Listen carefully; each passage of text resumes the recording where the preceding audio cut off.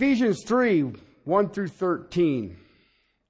For this reason I, Paul, the prisoner of Christ Jesus, for the sake of you Gentiles, if indeed you have heard of the stewardship of God's grace, which was given to me for you, that by revelation there was made known to me the mystery, as I wrote before in brief.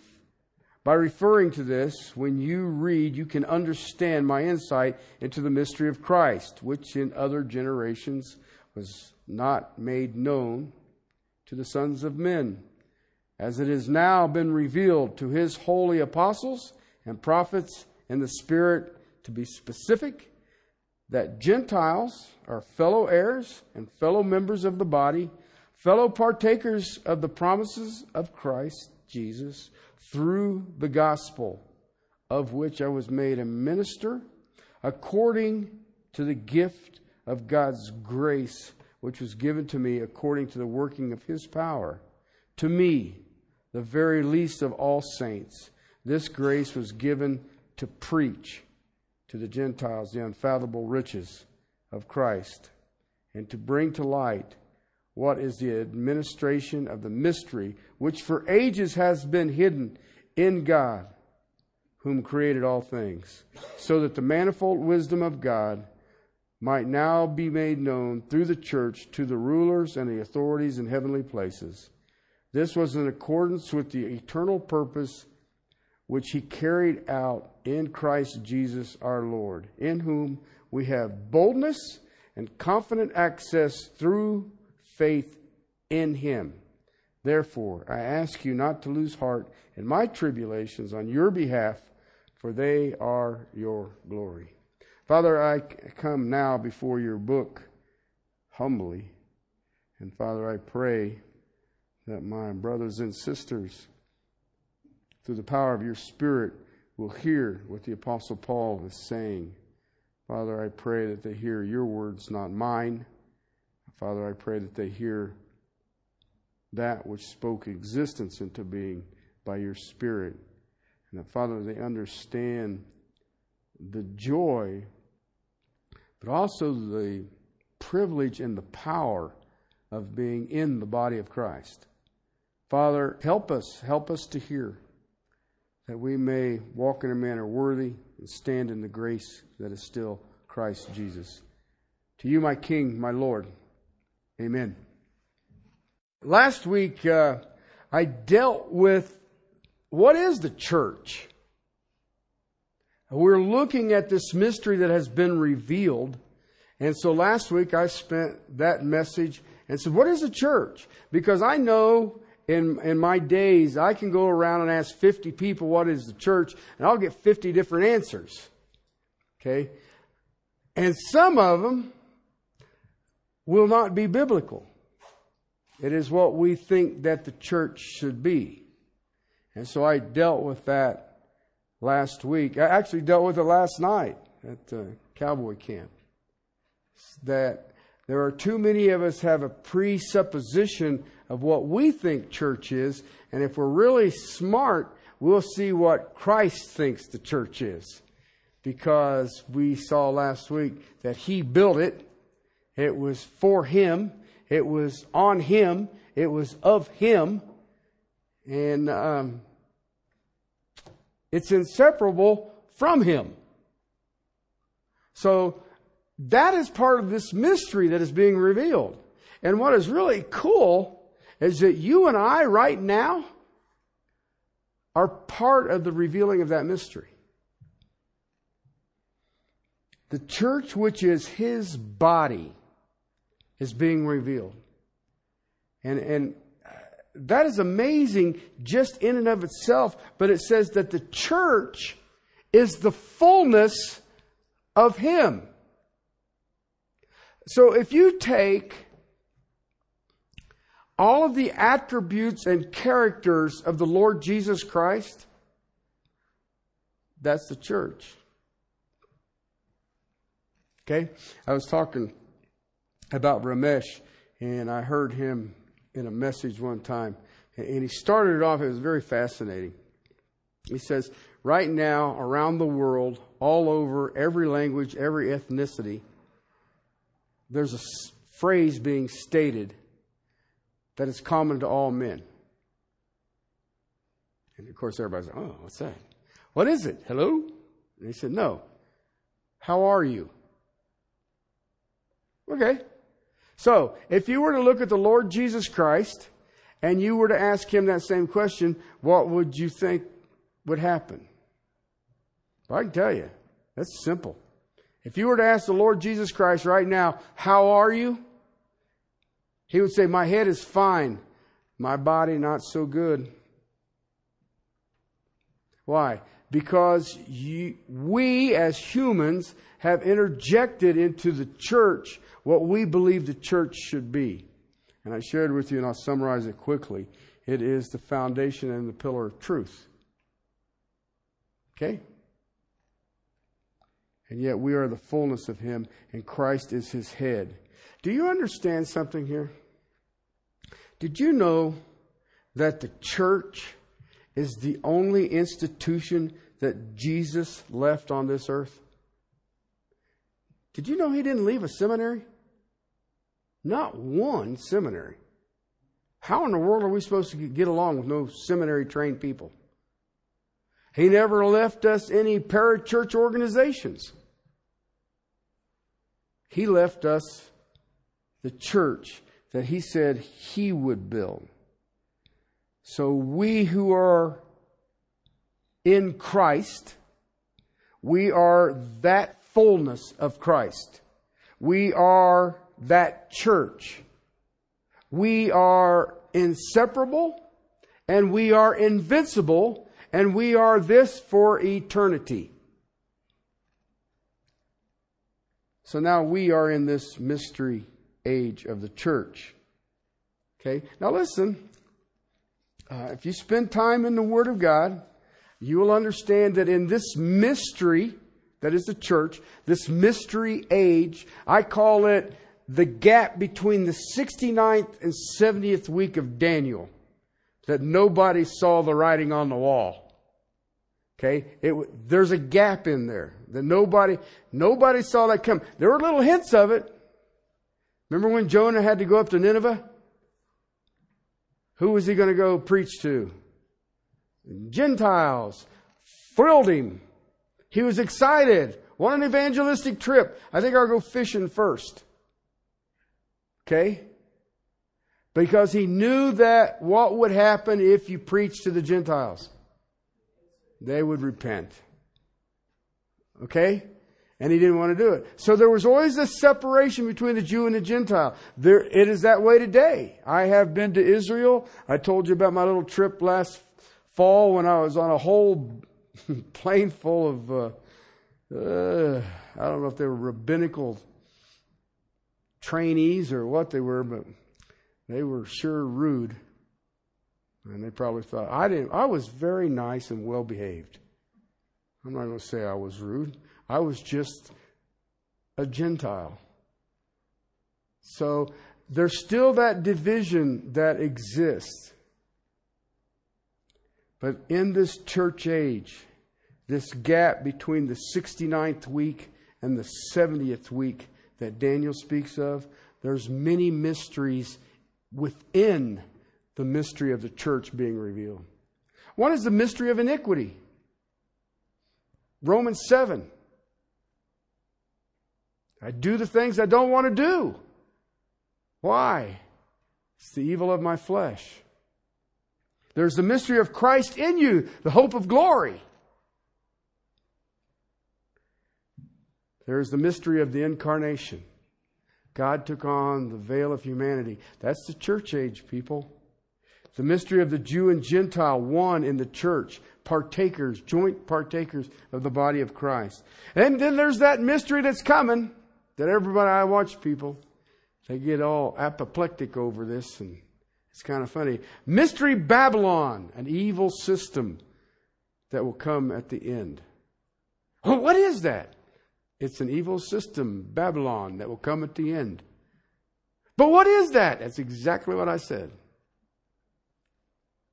So there are many mysteries that are incorporated into the church age. Okay? The church age was hidden. We've already looked at that.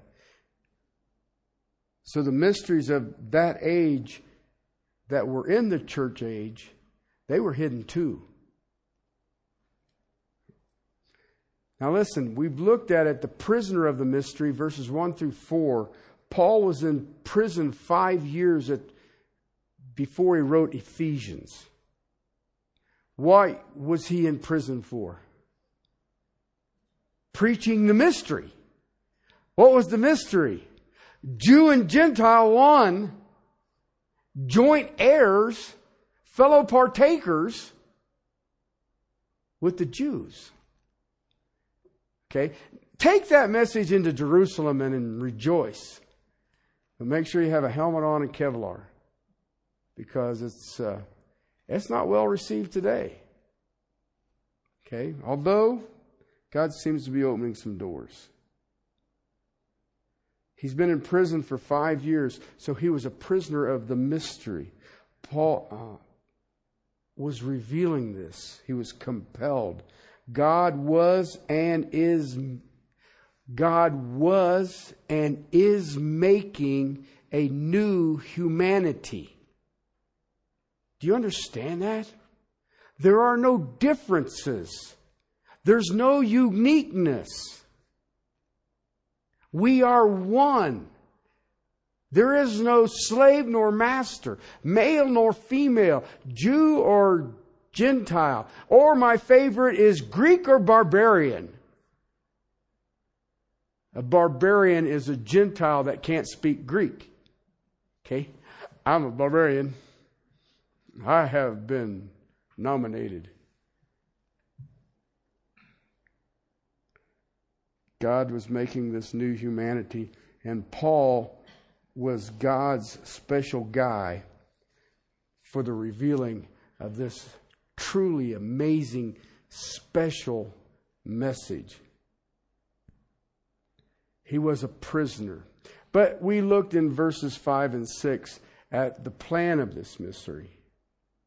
The plan of this mystery. In verse 5, literally, he just defines the mystery. And in verse 6, he explains it. Fellow heirs, Jew and Gentile, fellow heirs, fellow members of the body, fellow partakers of the promises of Christ Jesus.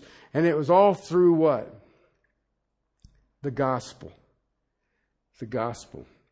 There's a book written a few years ago called Not Ashamed of the Gospel. And I had bought several copies of it because I was dealing with pastors who were buying the song and dance. How do you grow the church? And I would run into this because they were frustrated. They couldn't understand what was going on. You know, I've plugged in all the new systems and nothing happened. And I'd give them this book, Not Ashamed of the Gospel. Why? That is what it's about. It is the gospel. I watch, as a pastor, as a preacher, you want change in your people. But I'm not going to get it by manipulating you emotionally. I'm going to get it by proclaiming the gospel. And I listen to people and they say, well, but we're 2,000 years out and we need... Really? We don't need anything. We need that book. And we need it explained. Okay? So now we move into verses 7 to 9. Of which I was made a minister according to the gift of God's grace, which is given to me according to the working of His power.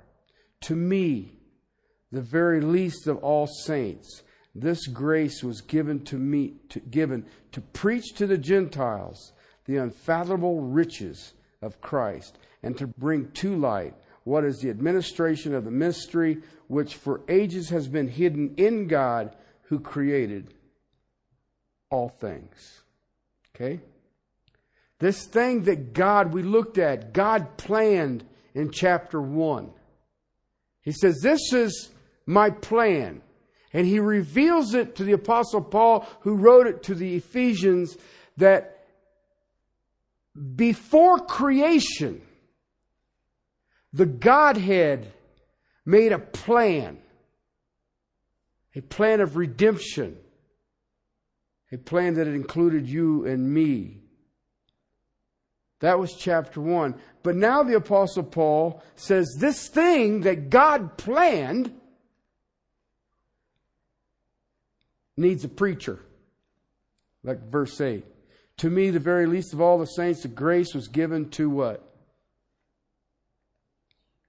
Preach. Preach. God had a plan and He needed someone to proclaim it. Jesus laid the foundation. He was the chief cornerstone. He had the apostles who laid the foundation, but it had to go forth. It had to be proclaimed. Paul says, I was the one. Okay, verse 7, I was made the minister. Okay, the gospel of this mystery, the good news of this mystery, which I was made a minister. The preaching of this mystery. All according to what? The gift of grace of God. Paul's just kind of got this smile on his face and says, this is given to me. It's a free gift from God to preach the mystery to the Gentiles. And if you think about it, have you ever thought about this? There's times that I spend in Scripture and I realize, who better to go to the Gentiles than the Apostle Paul? Peter struggled with it. Matthew had problems with it. Oh, he's a tax collector. He had problems with all kinds of things. Okay? But if you think about it, it had to be someone who was enmeshed in Judaism to share to the Gentiles who had no idea what that was. And yet, if you think about it, Paul being enmeshed in Judaism, he would understand every argument that would come against it. God thought that out pretty good, don't you think?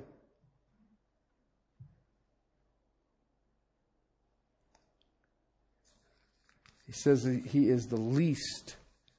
I am the least of the saints to preach to the Gentiles. Highly educated man. He was from Tarsus.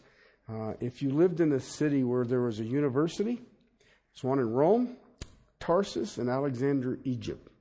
Okay? If you lived in those cities, guess what? Free education. So he was college educated, and then he had moved to Jerusalem and had begun studying under the Pharisees. Gamaliel. Educated. You know what that means? He is very understanding of the Gentile way because he was in Tarsus, but he's also steeped in the Judaism. Perfect. Paul says, I am the preacher. Listen, you have to have a preacher. We're missing that today. Listen, let's be realistic. The word preacher has got negative connotations to it. I'm sure if you've had kids, you have heard this phrase, don't preach at me. If you're not, you will. Okay? Don't preach at me. Okay, so it's got this negative thing to it. All right? And yet, I understand how it works because I have been called to be a preacher.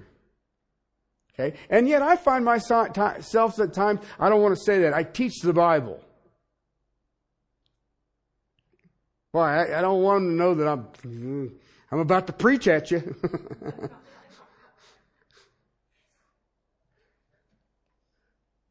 Let me expand on preacher a bit from Romans chapter 10. The first 13 verses, Paul is defending this gospel that he's laid out. He's dealt with the doctrine of sin. He's dealt with the doctrine of salvation. He's dealt with the doctrine of sanctification. And now he's dealing with the Jewish mindset that would be kind of against some of this. Brethren, my heart's desire and my prayer to God, verse 1, is for them is their salvation. He wants Israel saved. I testify about them that they have a zeal for God, but not in accordance to knowledge. Okay? None of you have ever seen this, have you?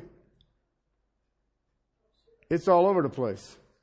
It's all over the place. I'm excited about God, but I have no idea how tall He is. Okay? And I can tell everybody, He's real tall. Okay? How tall is He? Well, the waters fit in the hollow of His hand, and the span of His hand is creation. I'm figuring He's really tall. Okay? Big guy. Big guy. My God can whip your God. Okay? They have a zeal for God, but not in accordance to knowledge. For not knowing about God's righteousness and seeking to establish their own. I taught this out at Cowboy Camp. Out of the letter of Hebrews. That's what we do. We make an establishment of what is right and what is wrong. We don't ever seek the face of God and ask Him what is right and what is wrong. And then when He does show it to us, what is our first response? Why? Why is that right or why is that wrong? Well, I'm the creator, you're the creature. I know better than you know.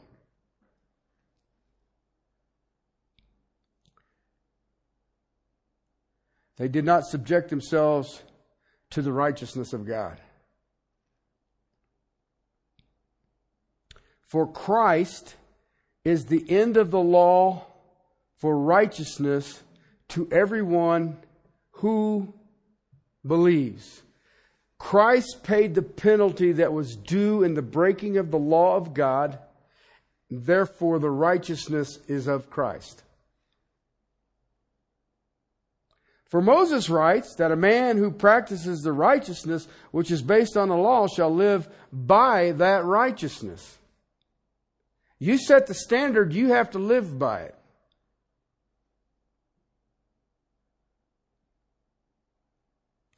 But the righteousness based on faith speaks as follows.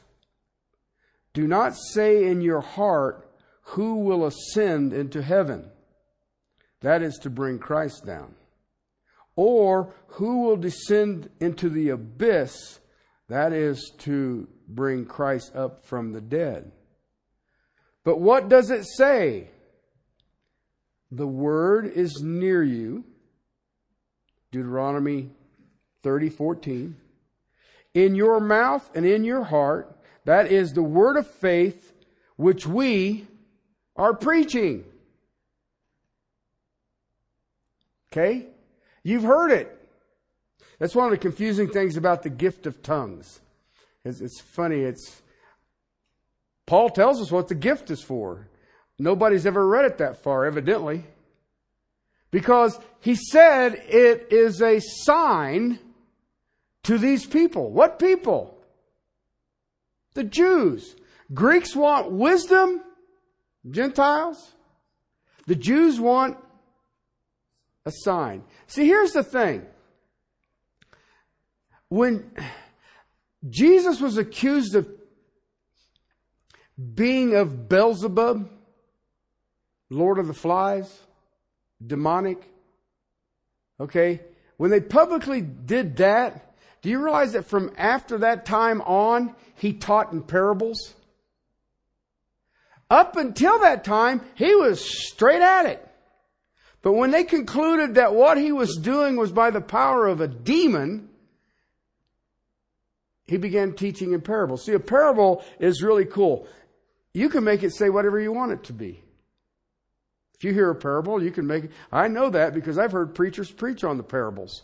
And it's funny because right after the parable, he takes his disciples off to the side and explains it to them. And I'm like, why don't you read that part? So they don't know what he just said.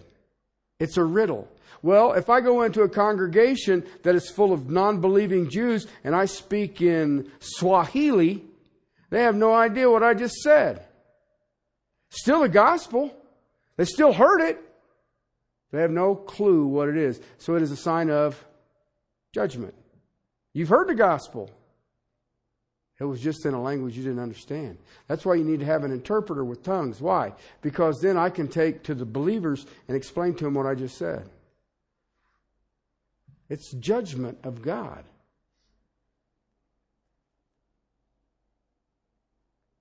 He says, the word is near you, in your mouth, in your heart. That is the word of faith which we are preaching. Okay, what is it? What is it, Paul? I thought you'd never ask. Verse 9.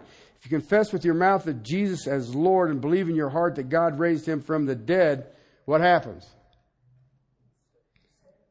You will be saved. That's salvation. That's salvation. For with the heart a person believes, resulting in righteousness. With the mouth he confesses, resulting in salvation. Salvation. It's like this. The sacrament of baptism. Baptism don't save you. Baptism is me publicly telling you what has happened to me. Okay, I've been approached to do a baptism of a dear friend that I've known, I don't know, a number of years. I rode with him all the way back to Washington, D.C. and back with a whole bunch of other crazy people. And he called me up and says, I want you to baptize him. And I was like, well, it doesn't do anything. And he said, no, but I need to be baptized. I said, well, and then I asked him, I said, well, tell me why you want to be baptized. And he explained it to me, and I was like, you know what? This guy, an old retired jarhead, knows the gospel better than some pastors I know. And he shared salvation. I was sitting there going, well, right on, man. He said, well, when can we do it? I don't know. There's no water in Plum Creek. But anyway, we'll work on it. Nah, we'll get it dealt with. Why? Because I can tell in his voice that there was an inner thing that wasn't there before. And he says, we've been attending a church. Been going to church and all the rest of it. He says, but I want you to baptize me. Well, that's fine. I said, I'll go get me a super soaker and we'll spend an hour or so doing it and you'll be all wet. Why? In your heart is the righteousness. Out of your mouth you speak of that righteousness. For the scripture says, whoever believes in him will not be disappointed. Literally put to shame. In the original language. Will not be disappointed. Put to shame. There's no distinction between, there he goes again, between Jew and Gentile. For the same Lord is Lord of all, abounding in riches for all who call upon him. For whoever will call upon the name of the Lord will be saved. Okay, now I want to make that. I've worked in construction in the past, and there's a lot of people calling on the name of the Lord on a regular basis. Okay, that does not mean they were all saved. Okay, calling on the name of the Lord, the name means all that he is. Okay, so it's really important that you know all that he is. Because when you call on the name of the Lord, you're calling on all that he is. He is the Son of God. He is God incarnate. He is second person of the triune God. He is omniscient. He is omnipotent. He is all-knowing. He knows all of this. That's the one you call upon. You know, I hear people saying, well, you know, you need to get you an accountability partner. Where do I go to get away from him? He knows my thoughts before I speak them. I have an accountability partner. He even knows what I'm dreaming. I have one. That is the name of the Lord. All right. So, that's the argument that the Jews would have. Because then their next thing they're going to say is, I don't believe because I didn't hear. So Paul says, oh yeah? Well, I used to be a Jew. Not anymore. Here's what he says. Now then, will they call on him in whom they have not believed? How will they believe in him whom they have not heard? And how will they hear without a preacher? Got it? See the argument? You ever heard this one? I've heard this argument a lot. Well, what about the Aborigines who's hidden in the jungle and he ain't never heard nothing? When he dies, does he go to hell? Because, you know, he never heard nothing. He don't know nothing about all that. It's nice to know that many people are worried about the Aborigines. Okay, truth of the matter is, what do you believe? If they never hear the gospel and they die, what happens? Afraid to say it, I'll say it. They pay the penalty of their sin. There's only one sacrifice. Only one. Well, they didn't hear. You're right. Why? God didn't send them a preacher. Anybody want to sign up? Just an idea. See what I'm trying to get at? It's easy for us at times to let our emotions or our intellect get ahead of stuff that God says, that's none of your business. If I want that Aborigine saved, I'm going to send him a preacher. Why? There ain't any other way. Okay? We got to get that. You can't read a cartoon book about Jesus Christ and Jonah or something and say, oh, I think I'll be saved. No. How is it? They have to hear. Verse 15, how will they preach unless they are sent? Just as it is written, how beautiful are the feet of those who bring good news of good things. Wonderful. Okay? So they would give this argument that, well, I couldn't believe because I hadn't heard. Verse 16, however, they did not all heed the good news, for Isaiah says, Lord, who has believed our report? You know what he just said? The reason you didn't believe, the reason you think you won't be guilty, is because you didn't believe the report. I mean, I was reading a guy named Ersheim, and he was talking about Jesus' 3-year ministry in Israel, Judea, Galilee, and then over in Samaria. He says, for all intents and purposes, disease and death ceased for 3 years. And I thought about that. And I was like, wow, you know what? I mean, it did. So it's not like people had not heard of this person, Jesus.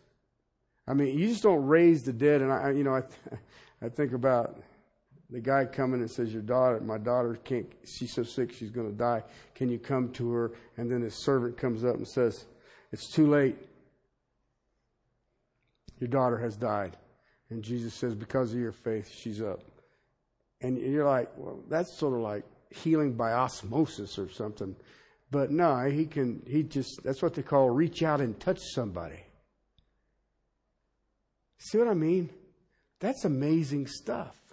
So it's not like Israel had not heard about this guy from Nazareth.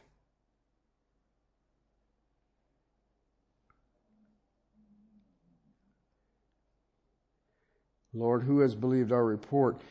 You did not heed the message that was given. Verse 17, key. So faith comes from hearing, okay? And hearing by the word of Christ. You know what I like about this? There's no plan B. See, the argument would be, I didn't hear, so how can I be guilty? All right? See, he already said you have a zeal for God, but not according to knowledge. They established their own righteousness instead of God's righteousness. Listen, this is alive and well in the body of Christ right now. Do you understand the arrogance of this statement? Contemporary worship. You understand what that's saying? God says, this is my worship, but I've got contemporary over here. No, they haven't heard. They've got a zeal. I'll give them that. They've got a zeal. But it ain't according to knowledge. And then a lot of times in pulpits now you don't hear preaching. You hear, I don't know what you hear. I don't know.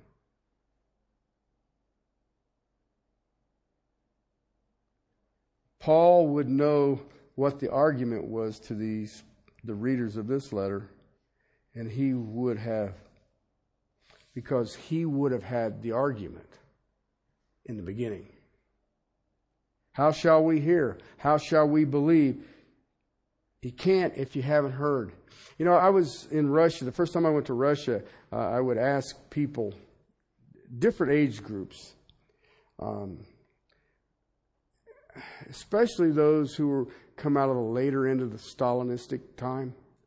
And Stalin had outlawed Christmas. Okay, they would have a holiday in that first part of January, but it was the workers' holiday. I mean, people got off because everybody worked so hard, and here just take a little block of time and have fun. Okay, but you're not allowed to bring up Jesus. You're not allowed to bring up Bible or anything like that. I don't want no part of that. And so you had 70 years plus. There's no such thing as Christmas. Okay? And I remember asking some kids, what's Christmas? And they all smile at me. That's St. Nicholas's birthday. Okay.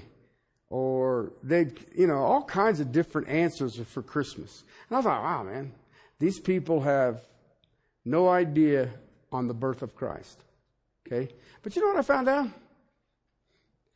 What's Easter?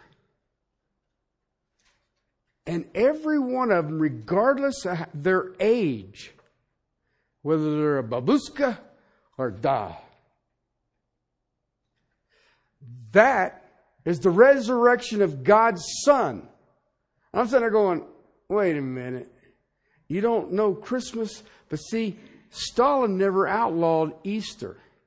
He outlawed Christmas. And I thought, well, you know what? Most of America doesn't know what Easter is.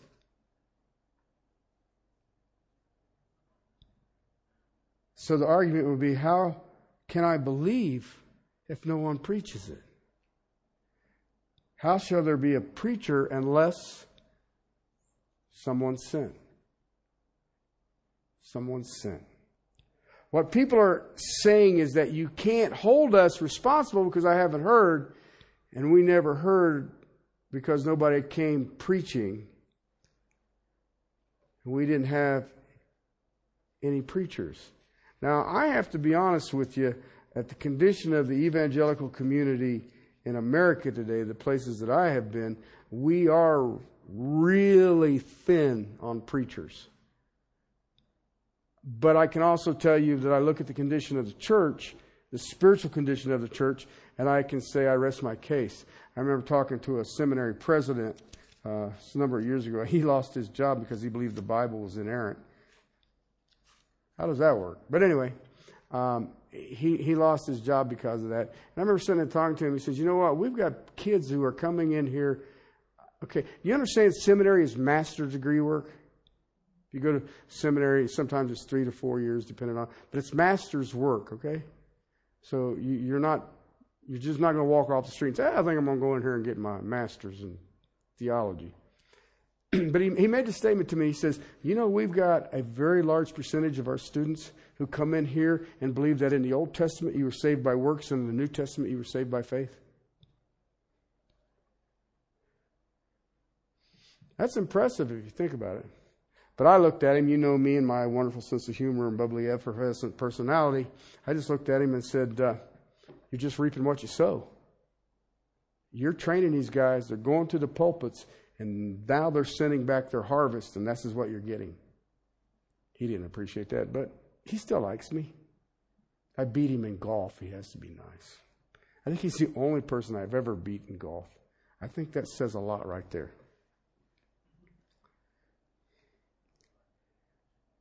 Faith comes by hearing. But please note, it must be a message about Christ. Okay? I've heard messages, a lot of messages, a lot of people talking. But one of the things that I have found is that there's a lack of faith. I hear a lot of people who can regurgitate Scripture, okay, bring it back. But you can tell in their voice they don't have any confidence in it. Okay, if I can notice that, then the regular hearers are going to notice it. You know, I remember hearing a preacher who says, I'm not really sure what this says, but I think. And I thought, shut up. Go sit down. Let's play the drums or something until you're confident on what it says. I didn't say that. They didn't ask me. If they'd asked me, I'd have said it. That, brothers and sisters, is kind of what Paul is dealing with now in Ephesians. I have been made a minister to preach. To preach. Now, I need to be very specific here, because if you're saved, you are a minister. All right? But some ministers preach. All right? Some don't. God knows, and I made this statement every time I taught out at Cowboy Camp. God knows that the responsibility is on what you've heard. Okay? So the more you've heard, guess what? The more you're responsible for. So if you have shallow theology from a shallow preacher, then you're responsible for that shallow theology. All right?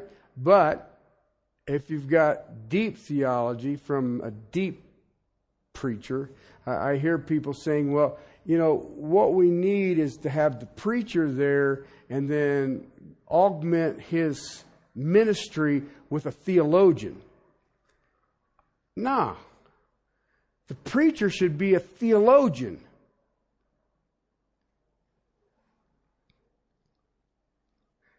The amount you have heard is what you are responsible for. So God made Paul a minister to preach, to proclaim this mystery. Okay? If you look there, and it says in verse 7 of chapter 3 of Ephesians, of which I was made a minister. Okay? The word minister there is diakonos. Okay? We have a group that we call deacons. All right? Servant. Basically, if you really look at the nuances of it, when it was first ever used, they were table waiters.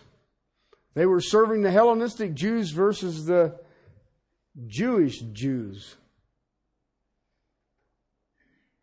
Okay? A common busboy. People would say, well, Paul said he's an apostle. Yeah, he did. Does that make him? Nope. He's still a servant. He's a servant. He's a waiter. That's as high as Paul, is allowed to go. Interesting, don't you think? Let me define for you a servant. A servant is one who acts on command. He obeys the command of his master.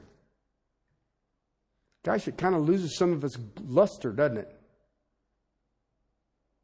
A servant is someone who always recognizes a higher authority. You know what I've learned? That's hard in America. Paul knew he only acted on the command of God. He knew that he was to obey his master's will and that he was subject to a higher authority. Period. You remember a few years ago when we were in 1 Corinthians, he spoke of Apollos and Cephas and himself. Okay? And he said that we are servants, ministers, diakonos. He even goes on and says, let man count us as servants. And the word that he uses there, I got into trouble with this with one of our old elders. Hupotas. Okay? And that doesn't even make table waiter. Okay? Hupotas is a third level galley slave. Okay? If the boat only had 2 rows of oars, then the hupotas is the ballast in the bottom. So when one of the rowers above him dies, they take him out of the ballast place and put him in that slot. He uses that term because he wants you to understand that's the lowest level you can get and still be above water. He says we are hupotas. Apollos is a slave. Cephas is a slave. I am a slave. There's nothing lower than what we do. It's an interesting thought, don't you think? Seems to be an awful lot of arrogance in the pulpits these days. And all I can think of is, ain't you supposed to be ballast? I haven't said that either. Servants of the Almighty God. Servants. And I'll just close with this thought, and we'll pick it up next week. I want you to think about something about servants, because we talk about it. You'll see a lot of times they'll translate things bond servant. Okay? That's not in the original text. It literally means slave.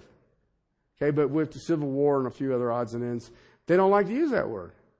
But that's what it meant. You know what that means, right? These servants, they don't own anything. Okay?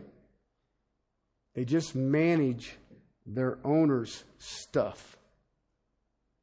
That's what he's saying here. I was made a minister to preach to the Gentiles.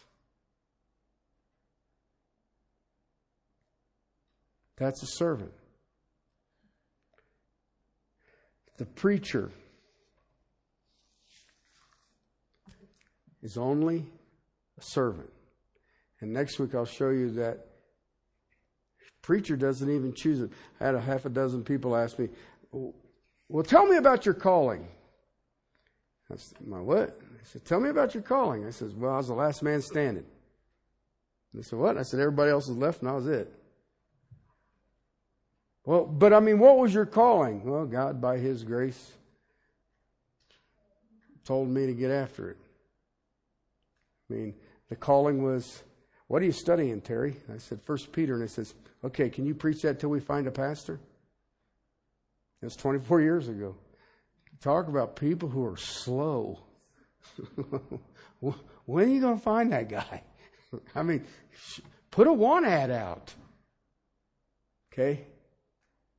But we are ministers. Every Christian is a minister, is a servant. Understand, you don't own nothing. And guess what? You always have authority over you, regardless. All right? I mean, I have authority over me all the time. And it comes in all kinds of containers. But I want you to understand that. Because Paul understood that his ministry was a gift by God's grace to him. So that those who have ears would hear. Let's pray. Father, thank you for the Apostle Paul and the ministry that you graced him with. That, Father, we reap even now profit from it. Father, I ask that each of us understand our position in the body of Christ. That, Father, we understand we are but servants to an almighty God. Father, that means that we don't pick and choose what you want us to do. Father, we are heartily and readily, here I am, send me. To you, my Lord, my Savior, my King, thank you so much. In Christ's name, amen.